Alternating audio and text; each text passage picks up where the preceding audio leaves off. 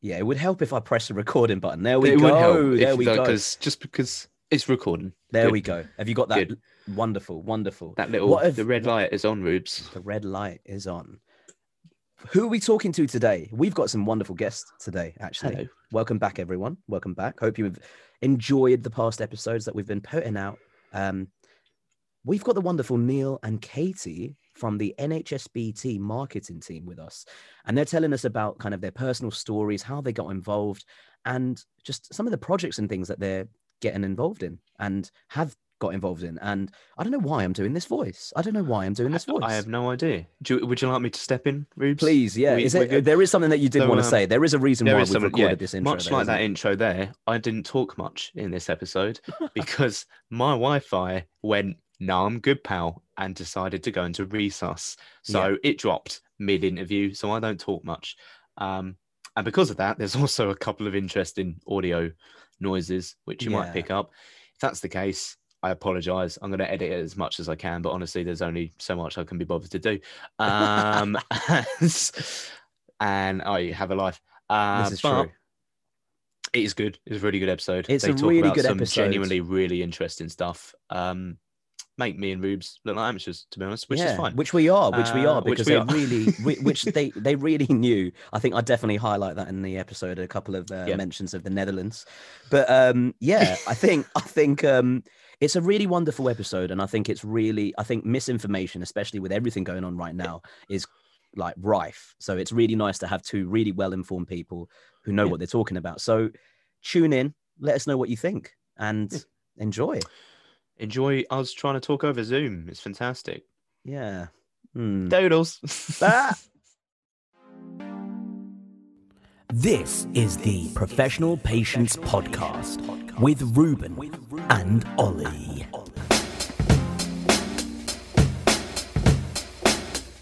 Rubes, do your thing. Hi. So today, Ollie and I are here with the lovely Neil and Katie. So, hi, everyone. If you want to give a little quick hello. Hello. They are here. They're on our computer screens, unfortunately. Sorry, I'm kind of trying to build up some sort of audience participation. I'm so used to doing live shows, but this is really not happening over Zoom, is it? Let's start with Neil. So, Neil, tell us a bit about yourself. What do you do? Who are you? That's a big question, isn't it? Okay, so I'm Neil Sims. I work for NHS Blood and Transplant and have done for 15 years. I think I've been really fortunate to work for the organisation for that long, just because it's such an interesting line of work that I've ended up in. And so I work in the marketing team. When I started, I worked in the blood donation marketing team. And I did that for about 11 and a half years, promoting blood donation sessions and basically encouraging people to give blood all around the north where I'm based. And then 3.5 years ago, I moved into the organ donation marketing team, which is just absolutely fascinating as a subject to kind of get into and to really try and understand. It's such a big subject that I think, the people in the team that have been here longer than me that are still understanding it a bit, there's a lot to kind of a lot to learn about organ donation, and the more you talk to people like yourselves, who've had transplants, and the more you talk to donor families, you understand more and more. It's just a really interesting line of work to be involved in. No, that's great. I mean, you said people have been working longer than you, but you've been working you're doing a very long stint, and hopefully it's keeping you there, especially after considering the move from blood donation to kind of organ donation. Must be really interesting. Obviously, we're very grateful for all the work that you both do. But thanks, Neil. How about yourself, Katie? Tell us a bit about yourself, just a brief one before we get into the nitty gritty. Sure. Yeah. So my name's Katie Portel. I'm the Ambassador Program Manager with NHS Blood and Transplant. And so I am building up, developing and running a national team of volunteers to help us promote organ donation in UK communities. So we recruit and train recipients and donor families, living donors, people who also share our passion, but are embedded in the communities, and we try and empower their voices. I've not been with NHSBT as long. I don't have quite that track record, but I think I just passed my 3-year mark. So I've been with NHS for 3 years, but I've worked in organ donation in the States before that and as a volunteer myself, but we'll get into why I volunteer. And a little bit later, yeah, tune in for Katie's story. No, I think, yeah, no, that's really great. I think, yeah, you have a more of a kind of personal relation to the situation. Whereas Neil, I think it's really nice, equally, if not more, that kind of, I think you said in your words, like you stumbled across it, but the fact that we're keeping you is great because you're doing wonderful things for us. So please don't go. But yeah, could you speak a little bit about, I mean, obviously what you're allowed to and able to, about some of the projects that you're involved in at the moment in terms of raising awareness for NHS organ donation? Yeah, of course. So as we stand at the moment, sort of February 2020, we just launched 2021. Yeah, I think it's all right. I'm making that mistake all the time. 2020 I don't even know what happened. It never happened, right? Yeah, well, yeah, absolutely. Yeah, February 2021, we've just launched a big campaign entitled Leave Them Certain. Yes, we've seen it. We love it. Great. Okay, so there's lots of different aspects to that campaign, including TV advert, which hopefully people have seen. There's a big radio campaign that we're launching across national and regional radio stations this Friday. So that's the 19th of February that we're doing that. There's all different aspects to it. Basically, there's newspaper coverage, magazine coverage, partnerships that have been created through this campaign, and the whole sort of idea of it is really to stress the importance to people of making their donation decision and sharing their donation decision, so that basically your loved ones are left certain of what you want, whether it's to donate or not to donate. Just leave people certain. That's the whole theme of it, really. I think it definitely clarifies things in terms of the whole opt-out. What is the opt-out for anyone who doesn't know, including myself, because I feel like I do know, obviously, but I don't know you're more experienced, so I'm going to let you answer this question. What is the opt-out system? Okay. What actually is? And the reason why I bring that up is because I think leave them certain clarifies things a lot more, like in terms of having this conversation. But yeah, let me actually ask one question at a time. Doing great. You can see that this isn't my day job. This is my day job, so you can see that I'm really struggling with the moderating here. Ollie, feel free to pipe up whenever you want. I'm enjoying this. Don't worry, man. I'm enjoying it. But yeah, Neil, sorry. What is the opt-out system then? What actually is it? Okay. So basically, the opt-out system, the law around organ donation changed in England in May of 2020, and it moved to an opt-out system from a previously it used to be an opt-in system where people would register their decision to donate. Now we have a system where unless you have recorded a donation decision or you're in an excluded group, it's now considered that you agree to donate your organs when you die. The key thing to say, though, is that organ donation is still a personal choice for people. You can still register a decision to donate, and you can still register a decision not to donate. So it's really, really important that people record their decision on the NHS Organ Donor Register, which they can do either on our website or they can do it on the phone. And as we were saying with the Leave Them Certain campaign, it's really important as well to share your decision with loved ones, because families will always be involved with organ donation, because ultimately it's the family that supports the donation going ahead. Definitely. I think the advert that I've seen, I think maybe it was on YouTube or something like that, maybe. I can't remember now. But it was really poignant. It was really like a really well put together kind of snippet of what someone in that experience, obviously speaking personally, I've been lucky enough to have kidney transplants from immediate family members, and they're both doing well post-transplant, and I'm doing well post-transplant, but that's not always the case. So there are very awkward conversations that need to take place sometimes. I think so. Yeah, no, it's really, really nice. Yeah. Talk to us about cornea transplantation, because I think we did have a chat we did have a chat, and we've just about managed to learn how to say the word. But we did have a chat, and the thing is, when we think about, I'm speaking personally now.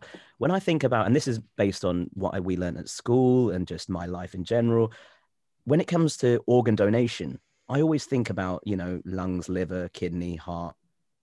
Don't ever think about cornea transplantation. And I thought when we had our chat briefly earlier on, it was really interesting. So yeah, could you tell us a little bit, and to anyone listening, you know, enlighten them on this whole side of things? Okay, yeah, no problem. So corneas are tissue, and there's various types of tissue in your body that you can donate. There's corneas, there's heart valves, which people will be familiar with. There's bones, tendons, arteries, skin. So there's lots of different tissue around the body that can also be useful for other people to receive if they particularly need it. With regard to corneas, we have a particular need to collect more corneas, and also we have a particular need to collect more heart valves as well, because we just don't have enough to meet demand at the moment across the country. So corneas are basically a little piece of tissue at the front of the eye that lets light into your eyes, so it enables you to see. And sometimes people might have diseased, injured, or scarred corneas, which therefore affects their vision. Some people say the vision is really cloudy or it's distorted. Some people might lose sight completely in one eye or potentially both.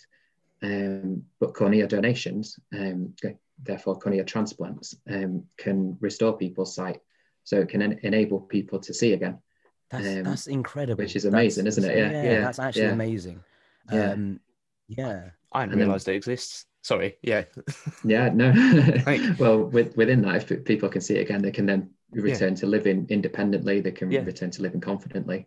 You know, it opens up a whole world to them that was previously closed because they'd lost their vision. That's amazing. So again, the key thing with cornea donation is we really need people to, if they do want to donate the corneas, it's really important to share that decision with your family. And the reason I say that is because corneas are actually the body part that people are least likely to donate, in the sense that when people register their decision as a donor, you can choose which organs and tissue you're happy to donate. And yeah, people are more resistant to donating the corneas because there's a lot of like sentiment around people's eyes, isn't there? You know, people. Yeah. It's a feature of people that, you know, that people really love in their loved ones. You know, so maybe the color of their eyes, etc. So some people find it very difficult to agree to cornea donation. And equally, as a potential donor, sometimes people think, oh, I'm happy to donate a bit of the body that I've never seen, like the pancreas or something. But when it's your eyes, some people feel very personal about their eyes, don't they? Yeah. So it's a tricky one sometimes for people to donate. You know, to reach the point where they're happy to say yes, you know, they'd like to do that. But yeah, the difference it can make to people who then receive cornea transplants is absolutely huge. You know, like I say, you're talking about somebody who's not been able to see suddenly then being able to see again. So yeah, it's a tissue that we particularly need to collect more of in order to help more people that are waiting for those life-changing moments, really. Yeah, no, definitely. I think you basically hit the nail on the head with the whole idea of when we see it, kind of, you know, you think, but my eyes, it's such a big part of me, like in terms of if you've got, you know, whereas with our organs inside, we don't really see them, so you're not really as concerned. So yeah, I think it's interesting kind of which kind of groups or who decides to, you know, where do you draw the line, I guess? Why is a kidney okay but not a piece of cornea tissue okay? Sorry, go ahead. Sorry, Ruben. No, there's an interesting difference as well in between organ and tissue donation, in that with organ donation, you have to die in a hospital in specific circumstances. And the vast majority of people won't die in those ways.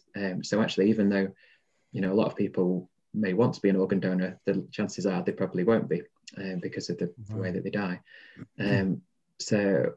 So that's why each donation is really, really precious. That's why it's really important to share your decision, because if you haven't shared your decision, if your family don't know what to agree to on your behalf, then generally people default to not agreeing to the donation.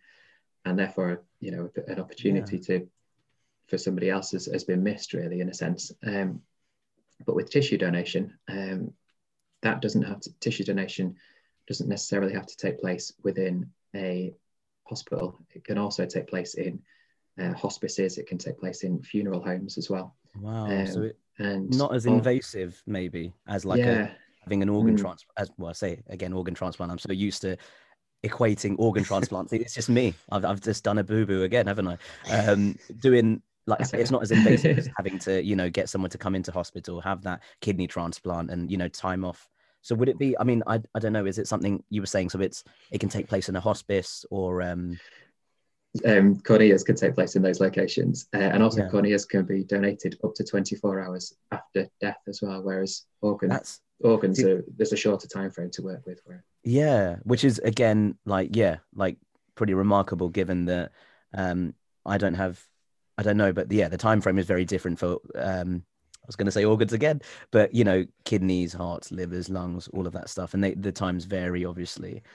Moving on, I'm going to mention the just looking at my notes here, and this is a very bad joke. I'm going to mention the Black and ethnic minority elephant in the room. Even though I hate the term BAME and whatever, it's, I guess, for just ease of, you know.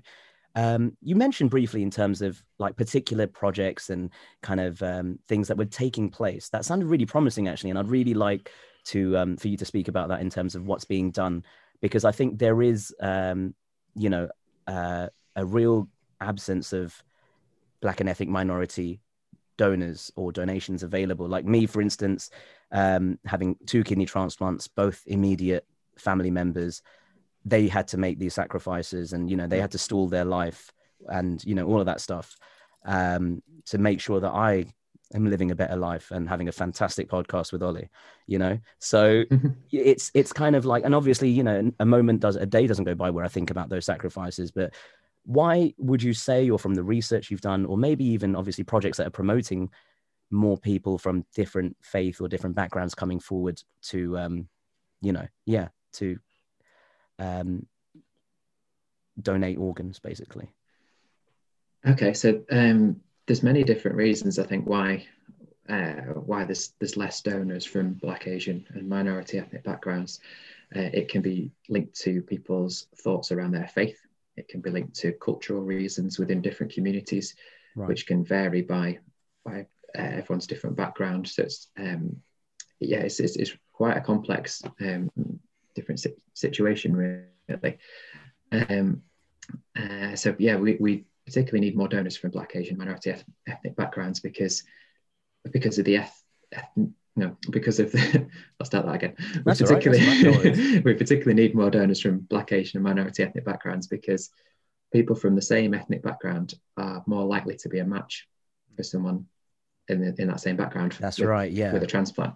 So and also people are more likely to die waiting for a transplant. So thinking about kidney transplants in particular, generally people from a Black, Asian and minority ethnic background are having to wait on average about 6 months longer for a kidney transplant than someone from a white background. So we really need to create much better equality there. To do so, it comes into probably a big piece around education and raising awareness and really trying to understand all the different issues and stigmas and myths and things like that people will raise. Something that we've done in recent years, since 2018 actually, is a project called a community investment scheme, which is basically funding that community, faith and belief organisations can apply for in order to boost awareness and understanding of organ donation and also blood donation as well.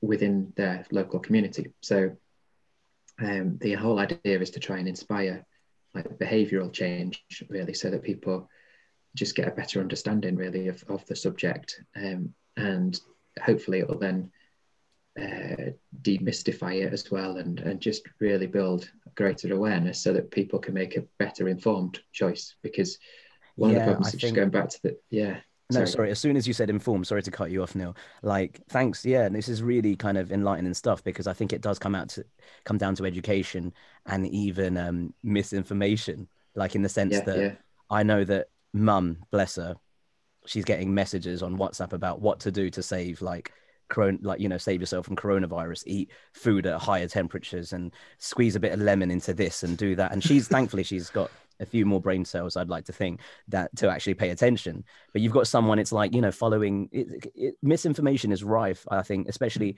I'm only speaking for my community, the Sri Lankan Tamil community and aunties on WhatsApp, as we love to know them.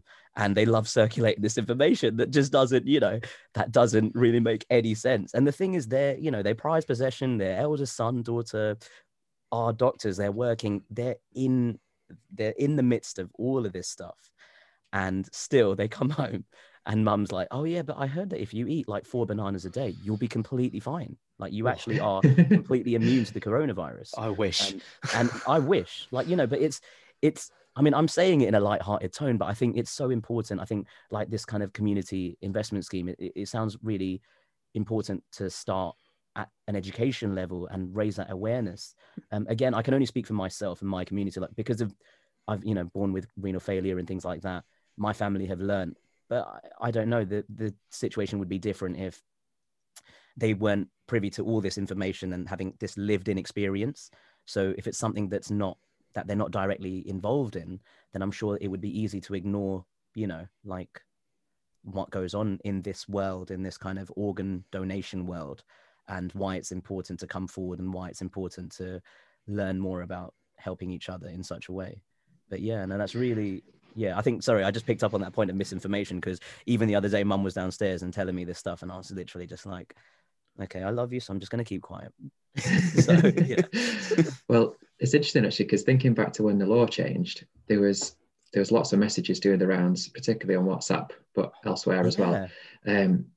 Especially in the Black, Asian and minority ethnic communities, basically saying it was just false information. It was saying the deadline to opt out of organ donation is tomorrow and things, and it was kind of just really spreading false information, and it led to a big spike in people opting out.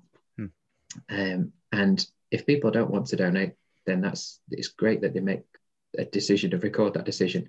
But we all know it's not, though, Neil. We all know it's not. But yeah, they're entitled to their opinion. That's fine. I'm joking. Obviously, you're allowed to be wrong. Sorry, you're allowed your opinion. No, I'm just playing. In all seriousness, though, yeah, no, you're allowed your own opinion. It's just a shame, though, because obviously you've done so much work. Everyone coming together to promote, this opt-out scheme and things like that, and then something as like a viral text, everything, and then just all that hard work. Maybe not completely undone, but it just goes a long way in terms of what is the situation with that now in terms of, could you give us any more up to date since the Max and Kira, since the opt out scheme, since the laws changed? Has it kind of plateaued a little bit, or? Yeah, I think so, because like I say, we had particular spikes of people opting out, which is caused by misinformation, and if the thing is, if people are making an ill-informed decision, then that's what we need to counter, really, with correct information, and that's why we're working with the different community groups, really, to try and get correct information out to people so that they can make a better informed choice.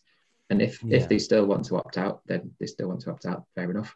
But it's that the key thing is we want them to make that informed choice. And what we saw last summer when the law was when we're building up to the time when the law was going to change, the people were opting out based on misinformation and false information as well. So that's disappointing, because then if people are waiting on transplant waiting lists, the more people that opt out, the less people are available for transplant, to give donations as well, you see. So and if that's all based on false information, then that's a really important thing that we need to try and counter.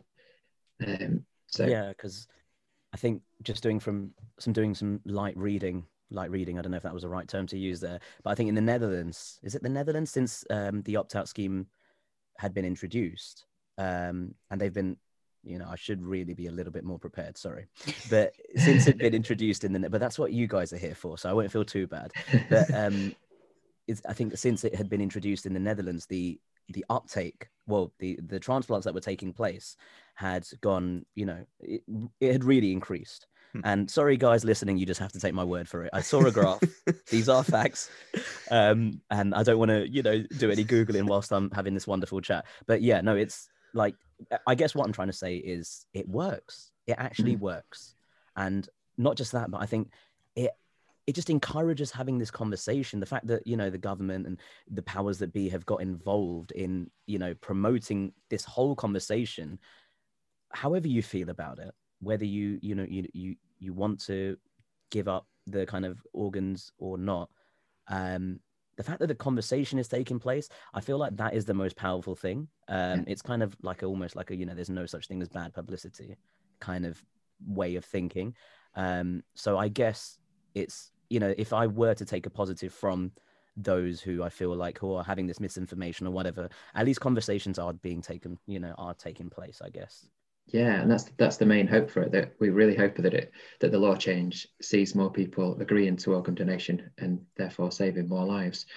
And yeah, I think it's probably too early to say, because the law only changed in May. It's, you know, it's not been a full year yet. It's still quite early days as such in terms of analysing statistics that indicate whether there's been a big shift in donation rates or not, especially because also, of course, we're living through a pandemic where everything's different at the moment.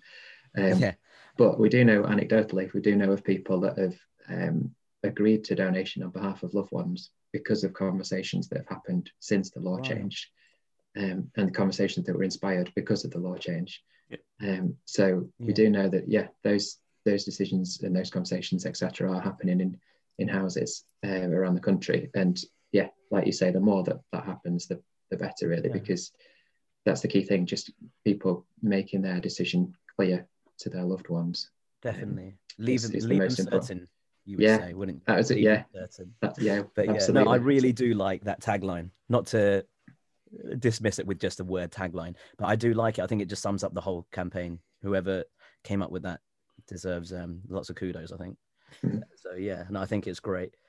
But yeah, like, no, thank you, Neil. Thank you very much. I think obviously, like, that was great in terms of listening to all the projects and things that were available, and obviously hearing about Cornea's.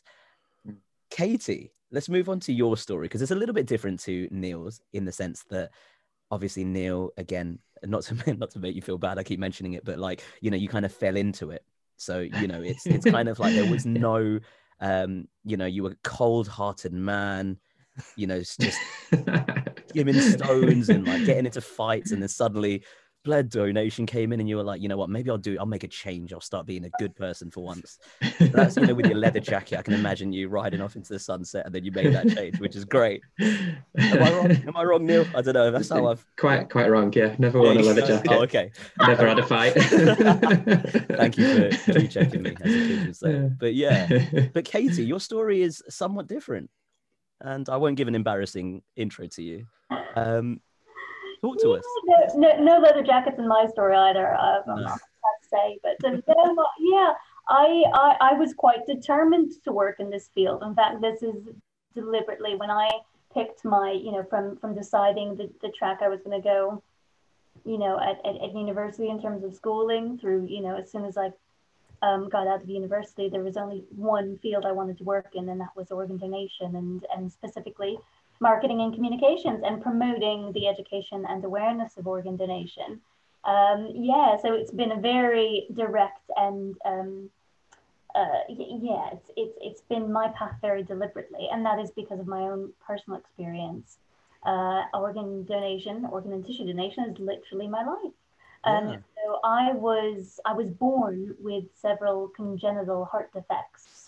And that's sort of how kind of my story began, and how I got thrown into the whole world of donation and transplantation. So congenital heart defects are actually a really frequent birth defect, but they vary in severity. And for me, it was quite scary when I was born, and my parents were kind of told pretty much straight away once I was diagnosed that there was a lot wrong with my heart. There valves in the wrong place. There were holes in my heart. It was just, if you think of it as plumbing, the plumbing was really messed up and not doing what it needed to do.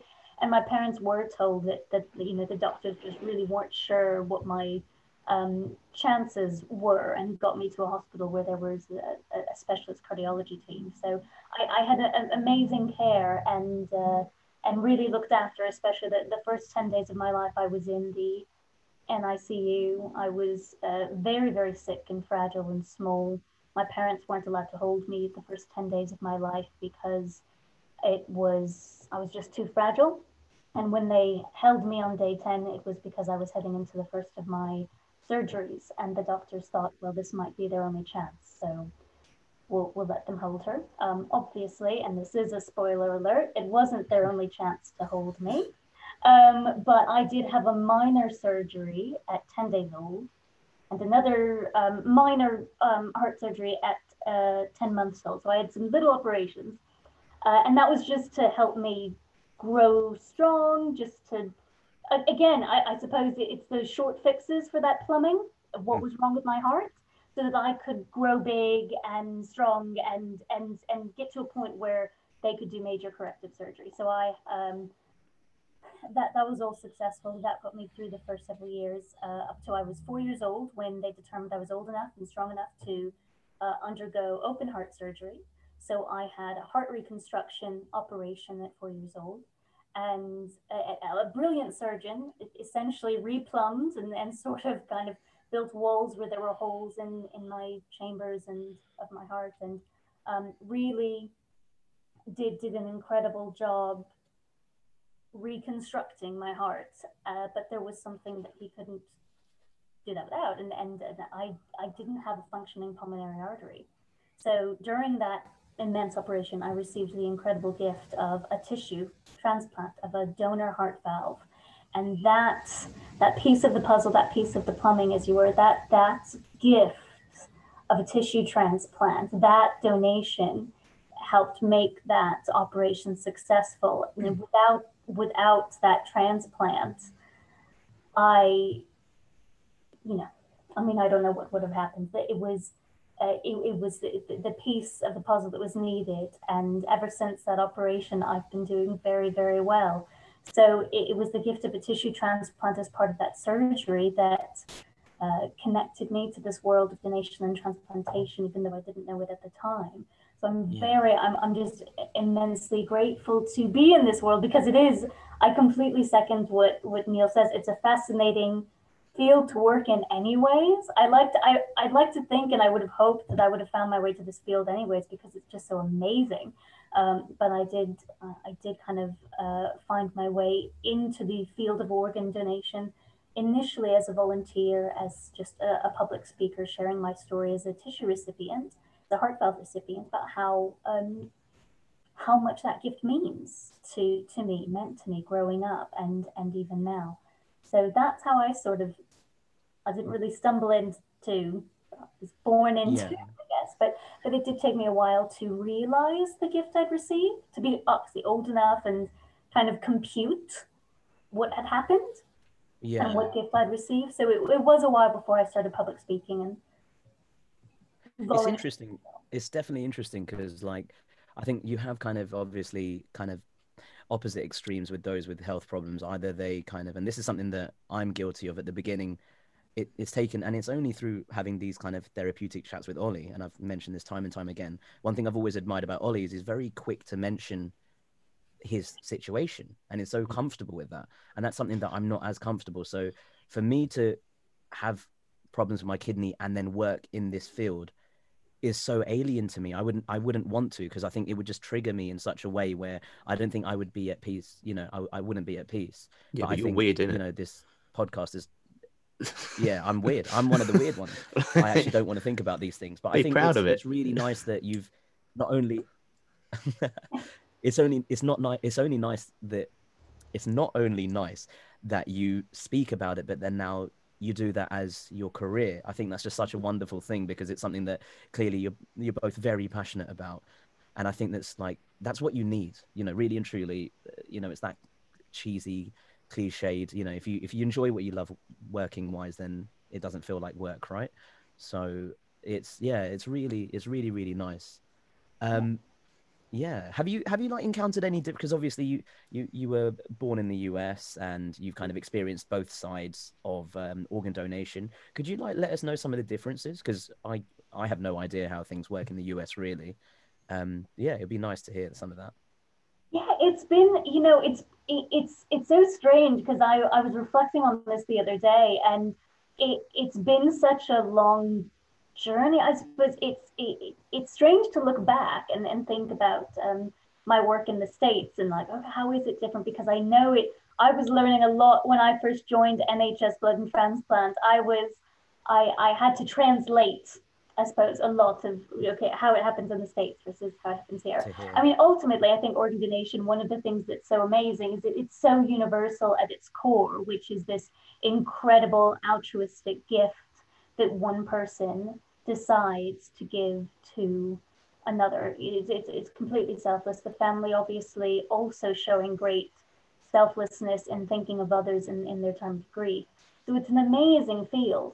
I think there are definitely differences from when I was just reflecting back when I was working in the States. There's obviously the big difference is the healthcare system is different.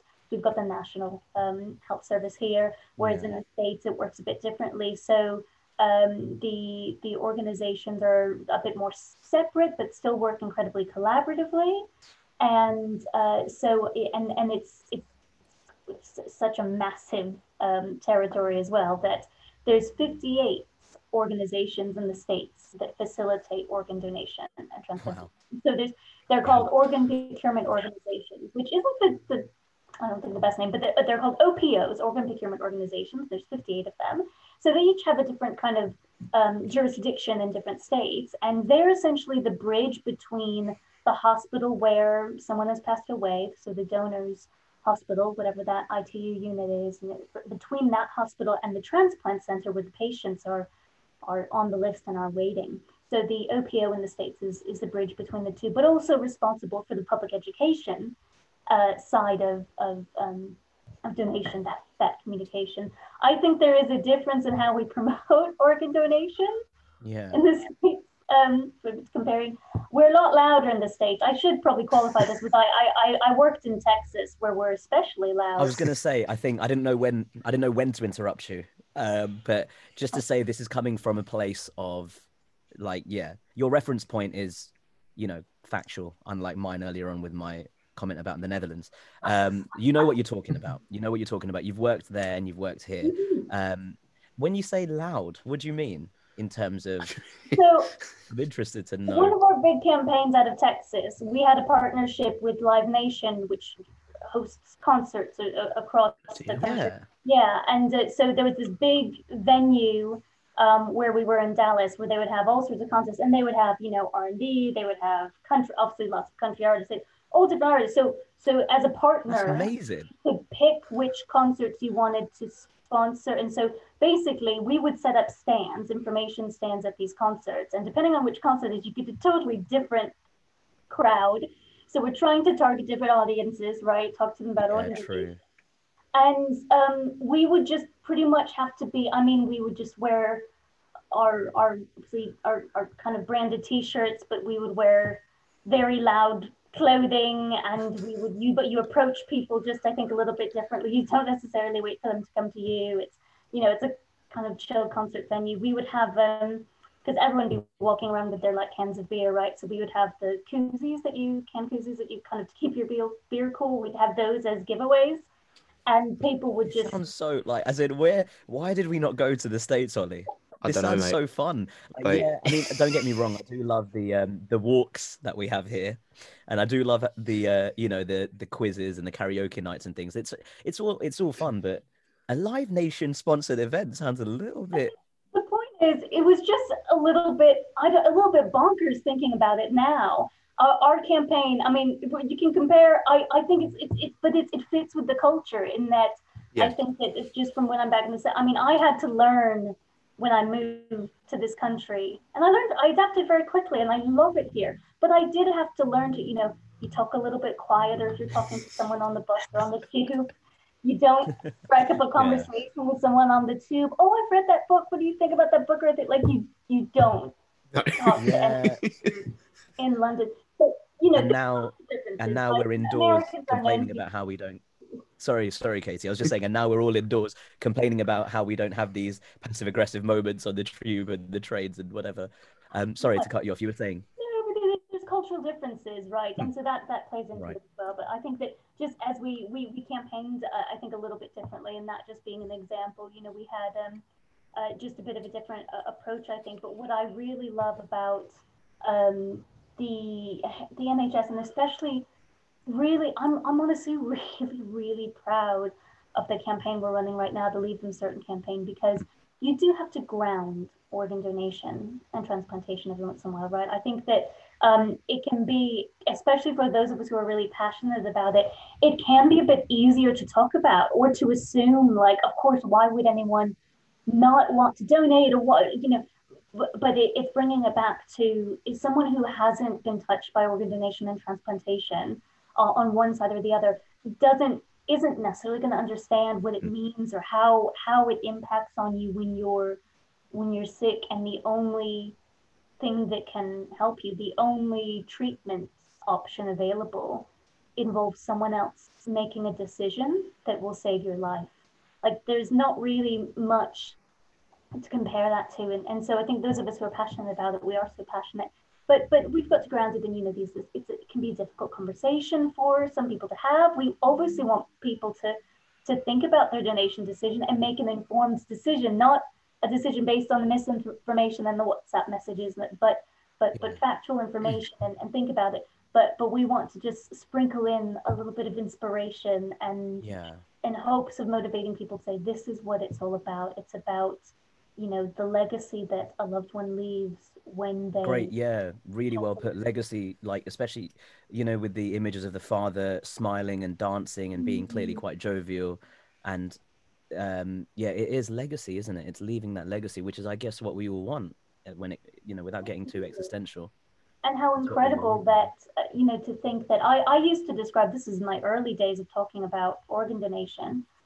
I used to say, because obviously not only I'm a recipient, but I've made the decision, my family knows, you know, if anything were to happen to me, I would want to donate, you know, organs, tissues, donate to research, do whatever, something can help someone else, absolutely. And I used to say to people, I've already decided what my last act is going to be on earth. If I'm in a situation to donate, absolutely, that's what I would want to have happen. So it's, you know, it's amazing that we have that opportunity to leave that legacy on. And I can speak not only from the recipient side, but also actually from the donor family perspective, because I have been sadly in the situation where we've lost an incredible member of our family. And he had, in the States, as in here, you can sign up through the driver, when you get your driver's license, and he had said he wanted to be a donor, and you know, that decision was supported. So he went on to save so many people. And while we as a family are still very much wrestling with that grief and that mourning and just missing him so much, when the anniversary of his death came around this year, and I didn't know what to do with myself, and you kind of feel that grief kind of closing in, because I'm in this world, I stopped myself and said, but yeah, there's a couple people on this big planet relief, like, are having transplant anniversaries, and I know how fun a transplant anniversary it is, because these are incredible milestones, you know. So just to stop and go, this hurts, and it's awful that he's gone, and that little bit of comfort for me is, but I know that there's multiple families out there who are thinking of us, who are thinking of their donor and their donor family, which in this case is us, and are thinking of us during this time as well. And also I know that those families are hopefully getting ready for a lockdown transplant anniversary celebration, and celebrating yet another milestone of extra life that they got because of my cousin. So, you know, I've seen it from both sides, and it's just incredible. I think it is, it's not always an easy topic to talk about, but it's not just the incredible life that the recipients give as a recipient. You also are given back to your family, you're given back to your community because you're there. But for the donor, from the donor perspective, there's a legacy. There's in this kind of dark room that grief and mourning can feel like there's a pinprick of light or a window of light, but there is something that came out of the tragedy. So yeah, it's a powerful subject matter, and definitely want everyone to consider it. Just have a proper think about it and make your decision. I think it's sorry, I'm still quite taken aback from your like personal story, in the sense that it's very difficult when you go through. It's so easy to be selfish when you're mourning, when you're grieving. It's so easy to be selfish. So to an extent, I do understand when people are like, well, no, I don't really want to think about where this body will go and what will happen to it and this, that, and the other, because you might be, we all grieve differently, I guess. But because I'm in this world, because we're in this world, we understand just how much good. And it's not like one person equals one person. It's a case of one person can save 7 people, if I'm not mistaken. Is it 7? 6 or 7? Oh, are you doing the maths? Are you counting? I'm trying to count. Kidney, lung. We know the answer. Neil and I are sitting here going, we know the answer. Oh, I'm gonna feel like a right mug when I come out with like 7 or something. Ollie, what are you going with? I'm going with 7. What are you going with? 1, 2, 3, 4, 5, 6, like 7 or 8, and then watches it's like 25, something brilliant like that. I have a feeling it's going to be like, it'd be really bad if the answer is like 1 or 2, and my point is completely. Go on, give us the answer. Well made. Your point is well made. Yes. So, I mean, obviously, it's not always an ideal situation, but in kind of what you might call an ideal, a perfect donation situation, one donor can save 9 lives through organ donation. Right. But then we've talked about tissue, right? And I'm a tissue recipient, a heart valve recipient. So thankfully, I didn't need a whole heart transplant. That would have been a whole other dealio. But heart valve, we talked about cornea, we talked about, and so through tissue and cornea, there's so many more opportunities to save lives. I think I've asked you this before, Neil, but what do we say on average a tissue donor save?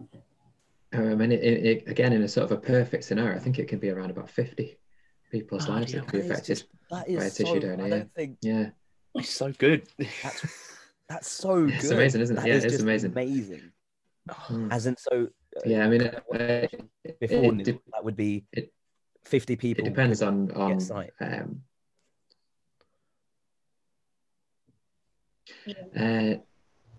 so it would be from one donor. You perhaps get 2 corneas. Then within the eyes as well, there's a part called the sclera, which is basically the whites of the eye.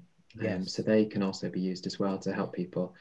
So that kind of increases the number of potential recipients. And then if you include all the things like heart valves, if each heart valve was taken, and if each artery around the body was taken, if each tendon was taken, etc., it just builds and builds to around about 50, I think it is. Wow, that's amazing.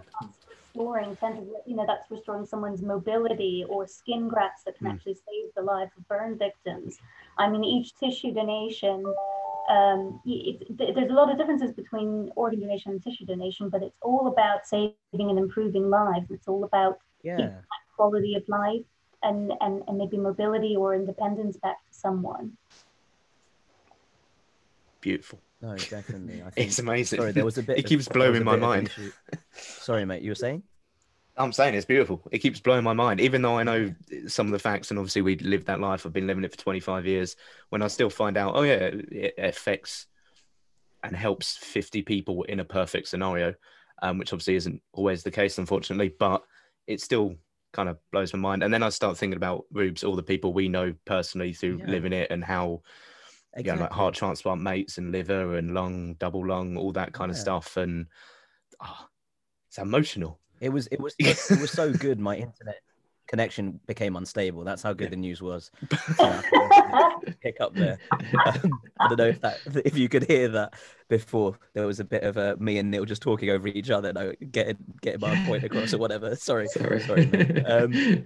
But yeah, Katie, we're all having a big smile and a big talk about all the good things. Let's keep the good news going, I guess. Tell us a little bit about your that was such a terrible transition. That really was not a seamless link. Sorry, let me just take a moment to come back. So we might have to edit that bit out. Sorry, Ollie. Nope, keeping it in. No, keeping it in. Fantastic.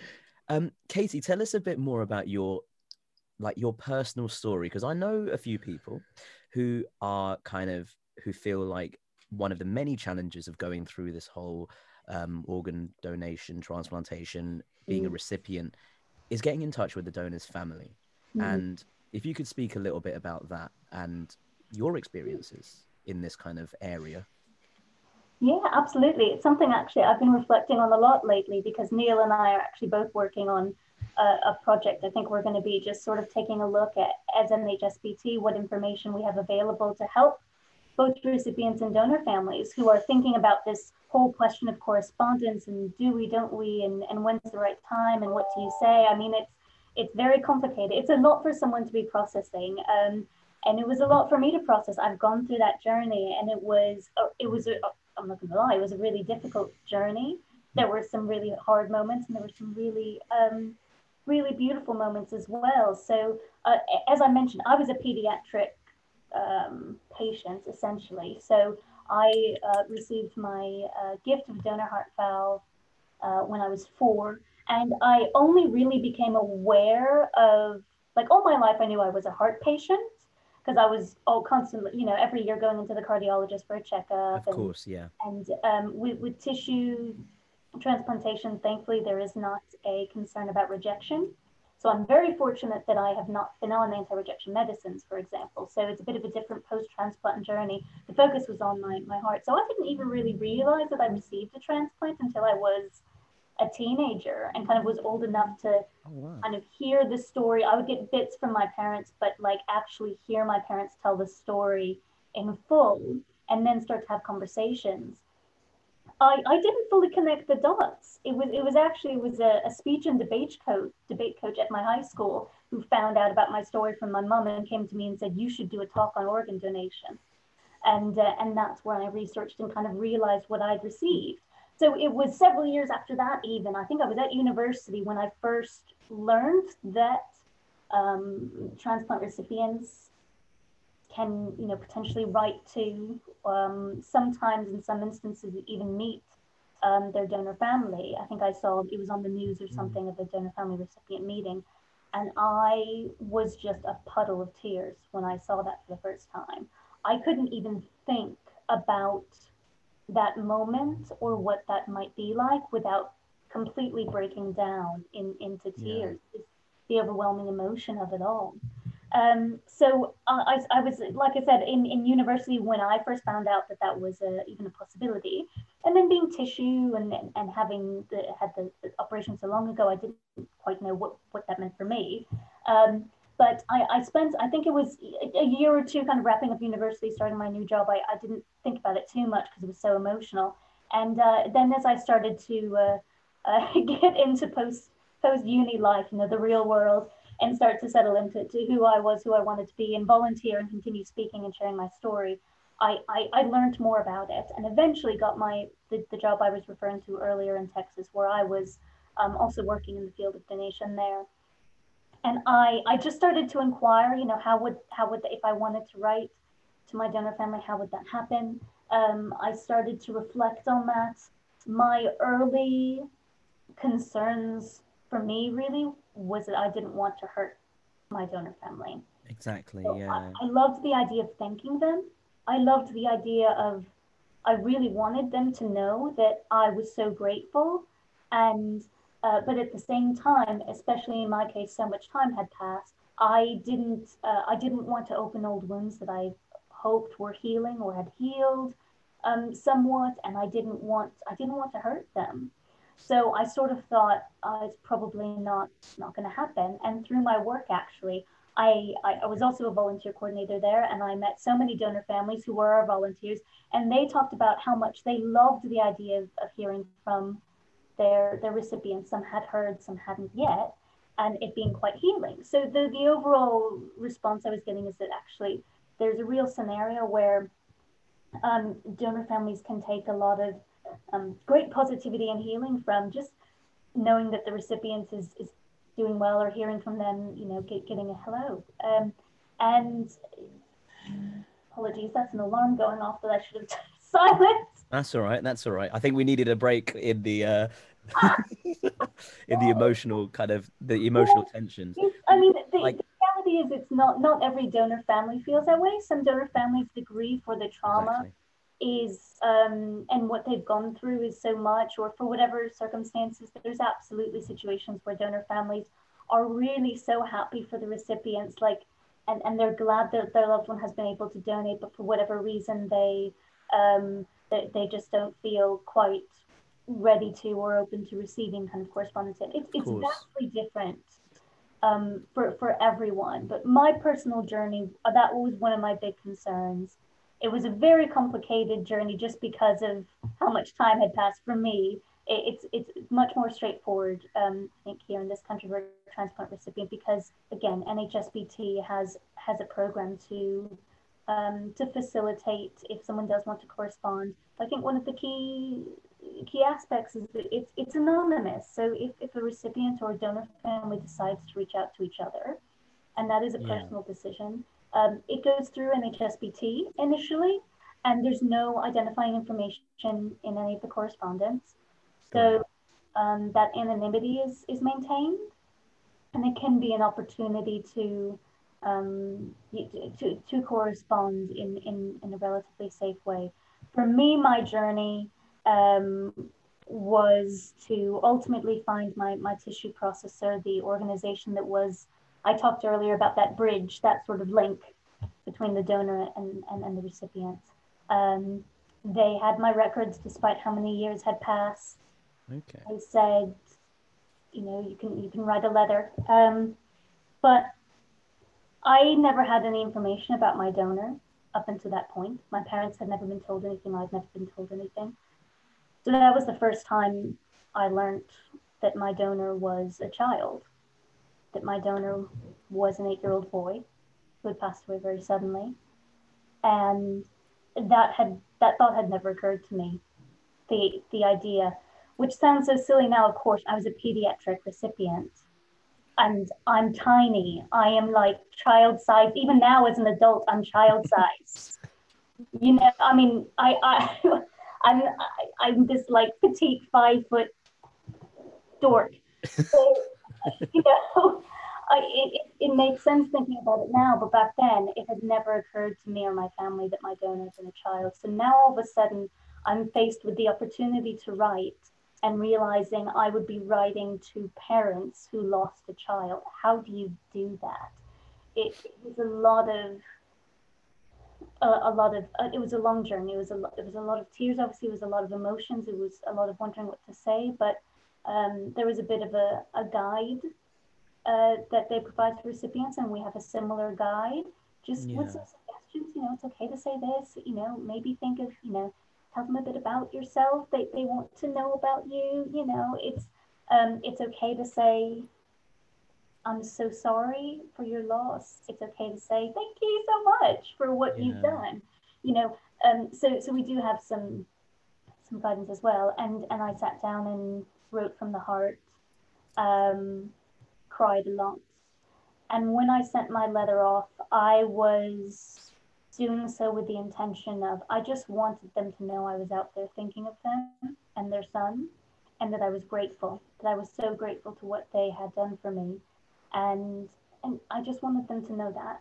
And so I wasn't expecting a response back. I was very content. And in fact, I didn't send that letter until I felt I was at a place emotionally, psychologically too, I suppose, where I was ready for that journey, and where I would have been ready to hear back, and I would have been ready not to.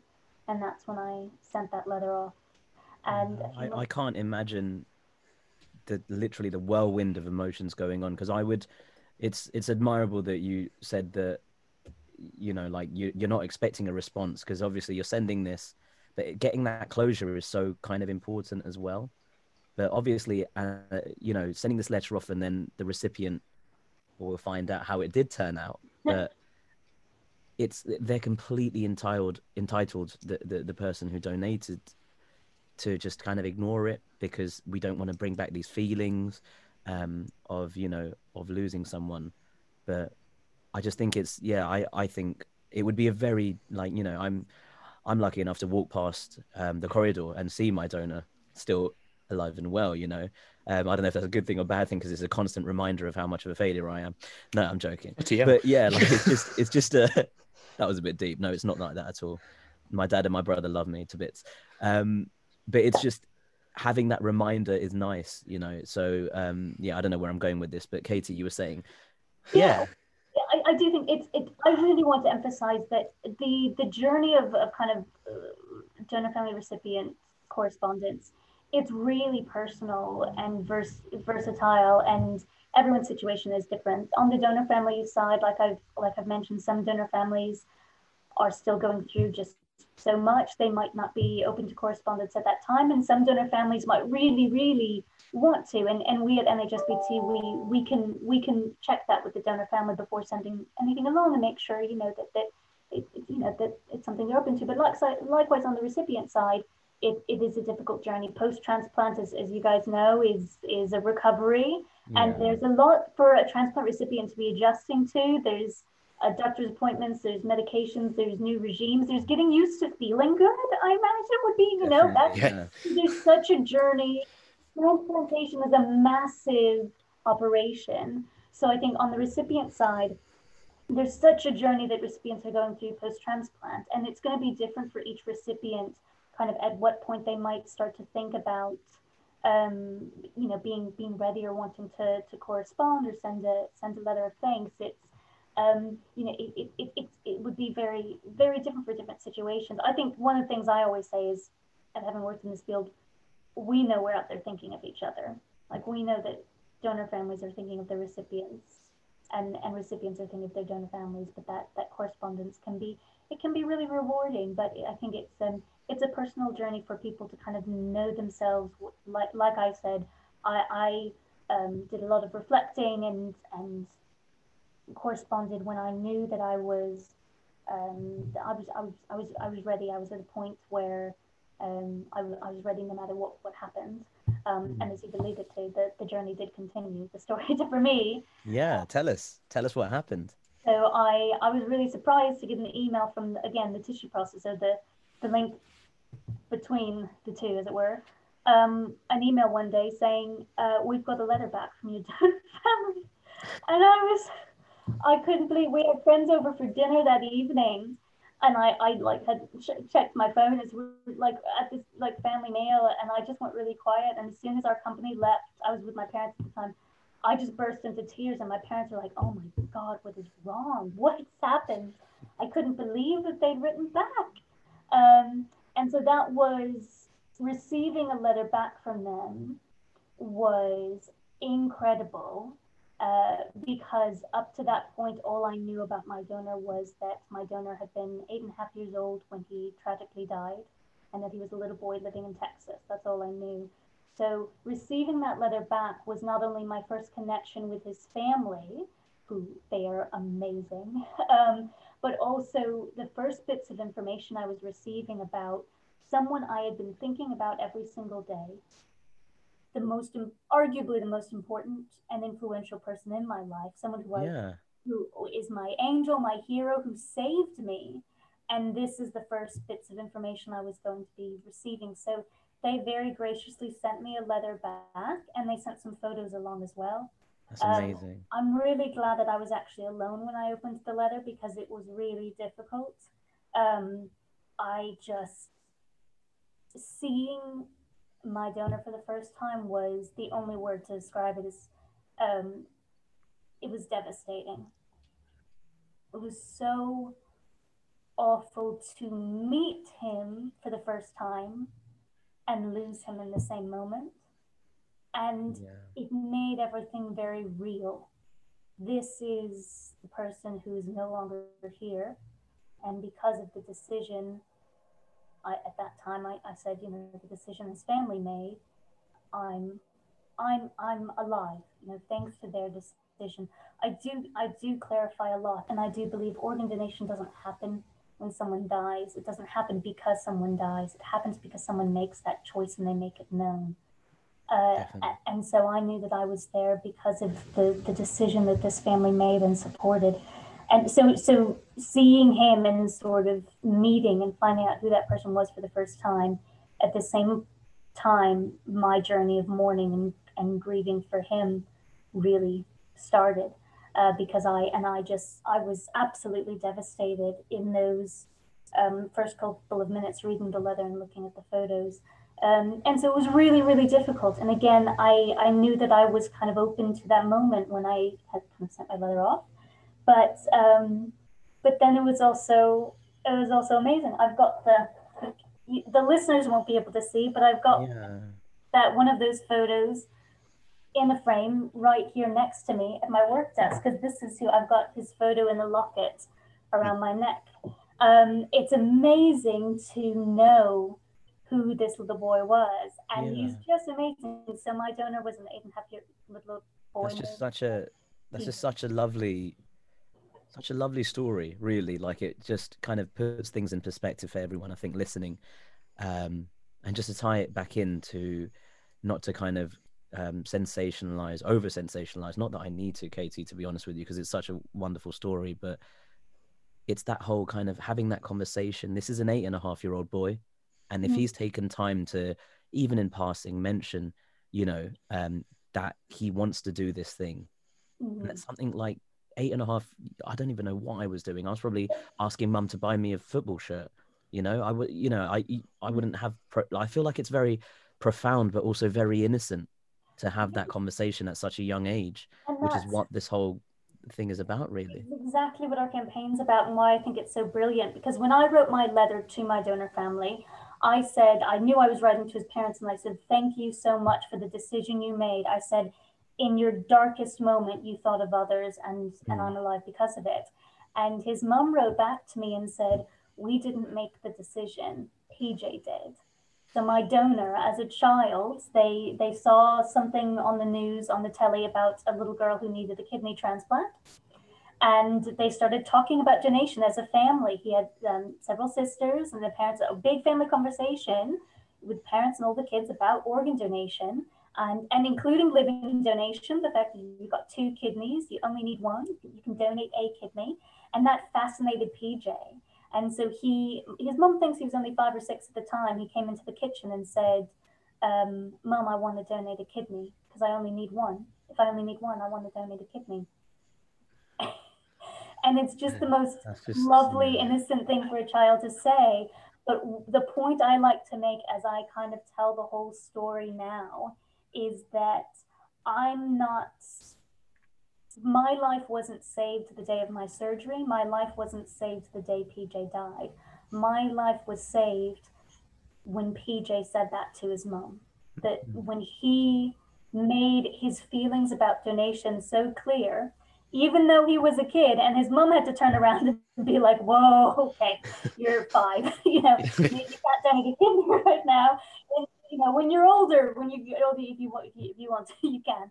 And so when he was in his accident, when nothing more could be done for him in hospital, the doctors had exhausted every possibility. When his family was asked about organ donation, they even said, they told me, you know, we knew exactly what our little boy wanted. And so they were able to support his decision. And that's exactly what the Leave Them Certain campaign is. And it just goes to show that this incredible, amazing little boy was able to do that. And it's all about, you know, the fact that he said that is kind of innocent as it was, that is the moment that my life was saved. So we want these family conversations happening, these micro conversations. And for, obviously, yes, we hope people make informed decisions and get some facts and have some reflection on what they want, but it's that talking to your family so that they know and they hear it from you it's still really important to record the decision on Yeah. the organ donor register, because then it's in black and white, right? It's there, it's accessible, everyone's on the same page. But those family conversations, that's what saved me, really. Yeah. And I think that's a really great place to end, to be honest with you. Yeah.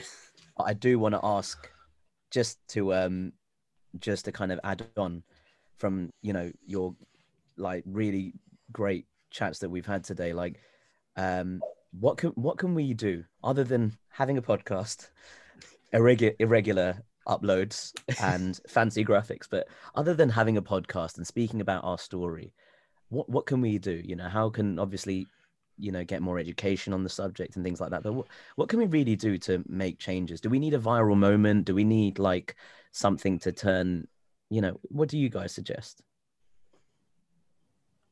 I'd say don't underestimate the power of your own story, because, you know, people, you'd be surprised, a lot of people, obviously you guys have both had lots of experience within the transplant kind of community as such, but a lot of people out there haven't really no knowledge of about organ donation. They might know a little bit about it, but they don't know very much. People, you know, sometimes people don't even know what particular organs do within the body. Yeah, for example. So it's a step then to actually consider donating it when you might not even know you've got it, etc. Yeah. So I think just keep sharing your story, keep talking about it, keep engaging people in conversations around organ donation, because it's like a ripple effect, basically. The more people hear stories about it, you know, the more awareness is built up, and then more conversations occur because of that. Yeah, I think it's just keep the conversation going then. I guess. Yeah. Is it for anyone who wants an answer? That's the answer. Keep talking about it. That's exactly why we have the ambassador program. Yeah. And we share stories so frequently in our marketing, is because that's what inspires people, and that's what sometimes people can relate to or put themselves in those shoes. That's what sort of can inspire and motivate those conversations. And to answer your question about a viral moment, viral moments are actually very, very hard to make happen. Manufacture. I don't know that we, as lovely as that be, I think we need not a massive viral moment, but hundreds of micro moments. Just, you know, those listening to your podcast, take this as the prompt, as the opportunity to turn to your family member or your friend or your housemate or, you know, whoever you're close with, to say, I just listened to this really fun, awesome podcast. It's amazing. And with all this so structured and organized. And by the way, if anything happened to me, I would definitely want to donate. That's, you know, and it's just starting that conversation. So if we have, you know, many households across this country just stopping over their cup of tea and, you know, or stopping around the telly in the evening or at dinner and just having a little conversation about organ donation. Yeah. As I've already shown, that one conversation, which isn't a big viral moment, it's a teeny tiny, lovely little moment, can save lives. Yeah, I was a bit reluctant to use the word viral given the current situation, but I thought you understood the context of it. So yeah, yes. I mean, viral in a digital way, obviously, guys. I hope you're all safe and well listening at home. Ollie and I wish the best for you. But yeah, listen, thank you very much for your time. We really, really do appreciate it. And keep fighting the good fight, I guess. Ollie, would you like to? It? No, yeah, thanks, to say the least. Like, what you do is amazing. And I mean, there's no way me and Rubes as transplant patients, as recipients, can thank you enough for getting the word out there. But I don't know, I won't speak on behalf of Rubes. I'll quite happily keep chatting crap about my kidney and kind of forcing it in. Just like, yep, no, you should be on the organ donation, pal. Anyone in a pub, when we're allowed out, you'll hear my stories, and that's fine by me. Good times all round. Organ Ollie, they call organ him. Ollie, in yeah. The I'm just going to talk your ear off about organ donation. Sorted. Oh, he's come again. Oh, no, I know he's here.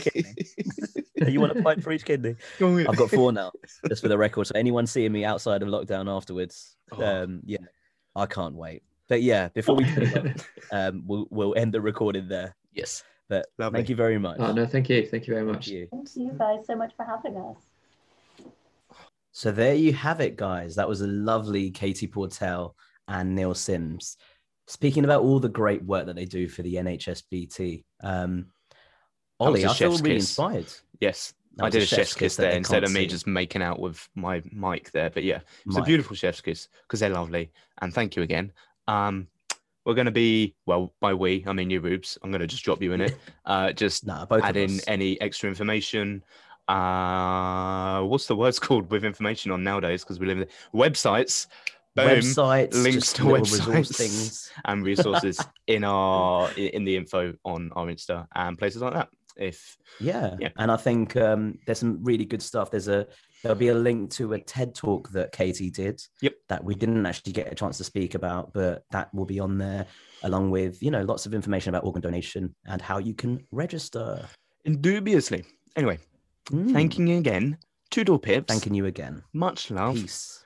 Doodles.